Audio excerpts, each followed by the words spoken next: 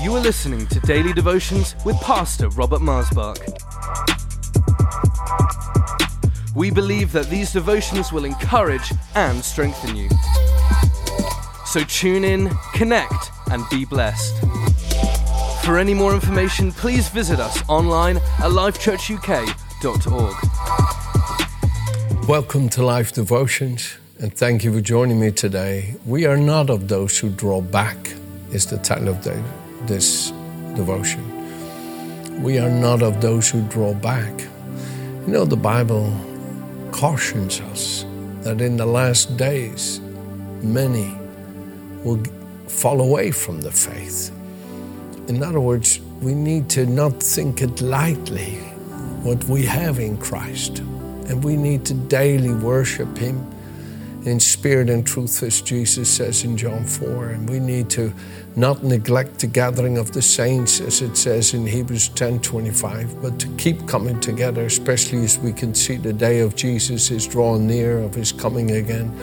And we need to encourage one another and stir one another up in the faith and become excited to live for Him today and be devoted to serving Him and not just live for the passing things of this world. But you know, friends, while we may be surrounded by those who have turned away from the Lord, those who have turned away from their faith in Him, and those who no longer live to please Him and no longer live to please His word and His ways, we need to be thoughtful today about this. It says here in Hebrews chapter 10, verse 32, really powerful verses here. But recall, meditate, remember, keep thinking about the former days in which after you were illuminated, enlightened, you endured a great struggle with suffering. You know, look back at your past, in the trials you went through, in the hardships you went through, how the Lord carried you through that, upheld you, sustained you, was faithful to you.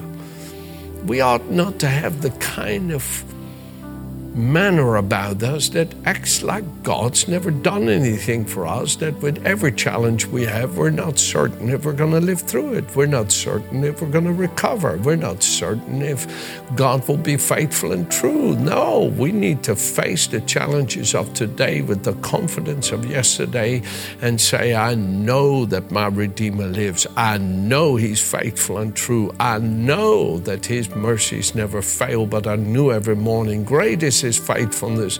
I can tell you what He's done for me. So yes, I have faith today that He is the same yesterday, today, and forever. There's got to be some kind of about us, that spirit of faith that cannot be moved because it has been built upon the rock that cannot be shaken. Amen? And here the Lord is challenging us. Remember the former days. Remember the former days in which after you were illuminated, how you endured a great struggle with suffering, and partly while you were made a spectacle both by reproaches and tribulations, and partly while you became companions of those who were so treated. He says, you were willing to pay such a high price to follow me. Those friends of yours, even family, that despised you for putting me first, you paid that price then. Don't lose that now. Don't lose that confidence now. Don't lose that commitment of endurance and perseverance now. Come on now, look back how you have persevered and endured, how you were bold in your faith for me and gave up all the things of this world. Now don't give that up. Don't lose that. Listen, verse 34, for you had compassion on me in my chains and joyfully accepted the plundering of your goods, knowing that you had a better and enduring possessions for yourselves in heaven. Therefore do not cast away your confidence, which has great reward. Do you see what he's saying? He said, come on, don't cast away that kind of commitment and dedications that you have shown in past years. Stir it back up today. Stir it back up, because you have need of endurance, that after you've done the will of God, you may receive the promise. For yet a little while, and he who is coming will come and not tarry. Now the just shall live by faith. But if anyone draws back, my soul, says the Lord, has no pleasure in him.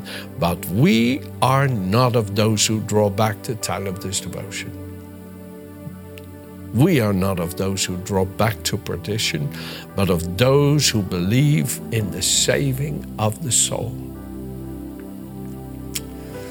You know, I have the pleasure, having lived almost 63 years, at this time, my 16th of October is my birthday, that I become 63 here in 2023. And so I've had the privilege to live long enough to have seen the life of those who have gone before me, and have seen how they endured and how they became more and more radiant and glorious as their days came to a close, and how their faith became more precious to them than any of the earthly gold, even if it's purified in fire, as James would say. I've seen them become more radiant as they had nothing left in this natural world to claim as their own. It says here, but the path of the just is like the shining sun that shines ever brighter until the perfect day. Proverbs 4:18. And I've seen these lives. And I pursue that. And I'm starting to feel it in me more than ever. And while I'm grateful for the things of this life, they don't have the same pull on me. They don't have the same sense of fulfillment on me. While I'm grateful, because that's a godly thing, to be thankful in all things. The Bible says, this is the will of God for you, that you always give thanks. What is it? 1 Thessalonians 5:16. So to be grateful and thankful is an important godly characteristic, but I less and less feel these earthly things pulling on me, because I feel my life is hidden with my Father through Jesus in heaven, and that I belong to heaven, and I'm a pilgrim on this earth, and I'm just a passing through, and I feel the calling to live for my Father in His kingdom and His will to be done on earth as it is in heaven more than ever. I feel the consecration growing. Consecration means all for God. All through God means faith, trust, reliance, dependence on Him to work it all. But all for God is consecration. And I feel that it's all for God. My face is set, and my spirit and my mind is set on things above, and I feel it growing stronger in me and stronger in me and stronger in me. And that's the upward call of God in Christ, Paul talks about in Philippians 3. And you see the dedication that we showed when we were young. Oh, when I still suffered with the addiction of smoking, the more I began to experience the life of the Son of God in me, and the more His Spirit in me interceded for that to be laid down. You see, I think the Holy Spirit comes to us again and again and intercedes within us, yearns within us, groans within us, and is looking for that surrender in us. It's looking for that agreement with Him in us, that we say, oh Father, I can feel it, that this is not for me, this is not for me. I want to lay it down. I want to lay it down. I'll not forget that, I couldn't get free from it. And I wept and cried until finally the Spirit was able to break me free from it. And you don't realize how strong a hold certain things have on you until you have to lay them down, and then you find how much these things contend for your affection for God. You see, some people think, oh, Pastor, you're just against people who smoke. No, I love a lot of people. There's people come to this church and they smoke. I love them with all my heart. I don't ever think about it because I love them. But the Holy Spirit knows. The Holy Spirit knows in each and every one of us, and maybe smoking is not what the Lord says. No, right now, let's focus on this. But let's focus on this. The Holy Spirit knows what is most essential to draw your heart nearer to Him, to seal your commitment by His Spirit's grip on you, hold on you, move on you, shake on you. And you see that commitment, that dedication. He says, don't ever lose that. Let that grow stronger. Don't be those who kind of muddy the waters with self-indulgence, who kind of draw back and become more like the world. And maybe you still kind of come to church, and maybe you still kind of, but your life doesn't show the same commitment it used to. You've drawn back. And that's what I'm interceding with you about. And I want to show you two examples here today. I want to show you two examples, and one is so well known, and that's the life of Job. You see, in all that Job suffered, the loss of all things in this life, one thing that could not be pulled out of him was this, what I'm talking about. Job never drew back from his love for God, from his zeal for God, from his commitment to God, from his yearning. Yes, he had his struggle, ferocious struggle infused by the devil's attack. If I'm right with God, why has my children all died? Why is my business all destroyed? Why are my servants all dead or left me? Why is my family turned against me? Why is my wife turned against me? If I love God, then why haven't the answers come? Why hasn't the things changed? And that's the spirit of the devil, to confuse you, to blame God, that God was the one that took these things from Job. God didn't take it from Job. Yes, Job gave it to God, which is what I love about him, but the devil was the one trying to take it, but Job gave it to God. The devil was the one who killed his children. The devil was the one who killed his servants and who destroyed his animals and his business and drove his wife to madness and drove his family away from. It was all the devil.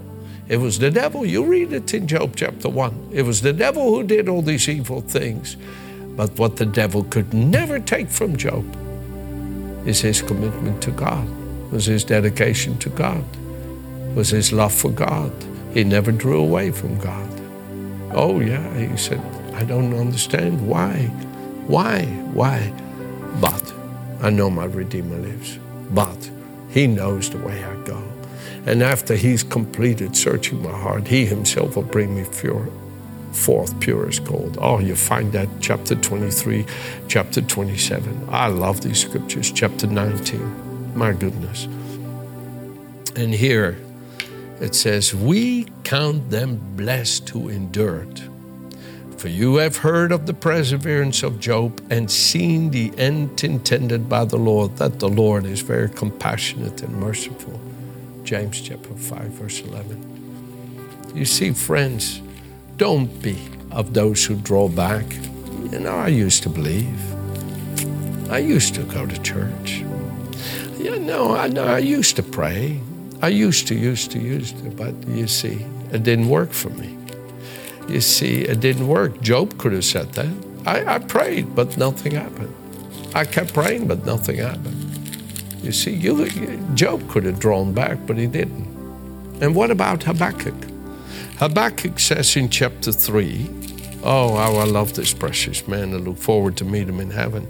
He says in his last chapter, chapter 3, verse 17 and 18, though the fig tree does not blossom and there's no fruit on the vines, though the produce of the olive fails and the fields yield no food, though the flock is cut off from the fold and there's no cattle in the stalls, yet I will rejoice in the Lord.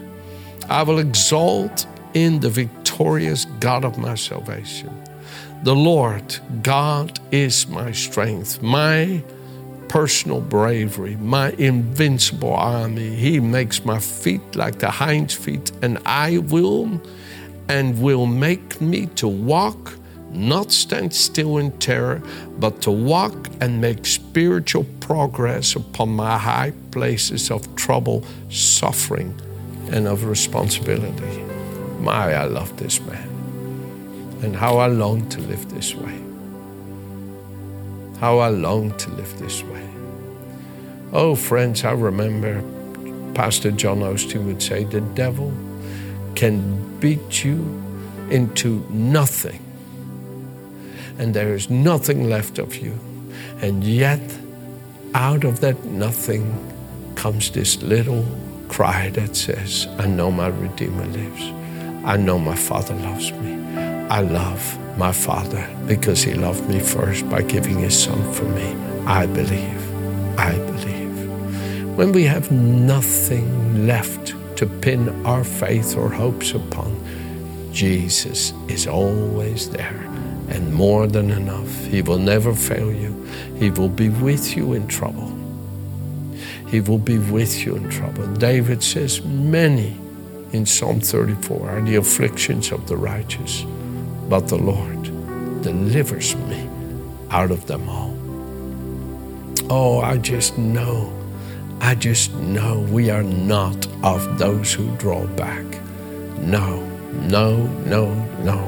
I will not turn my back on God and act like He doesn't care and doesn't love me when He sent His Son for me. I believe. Amen. Have a good day.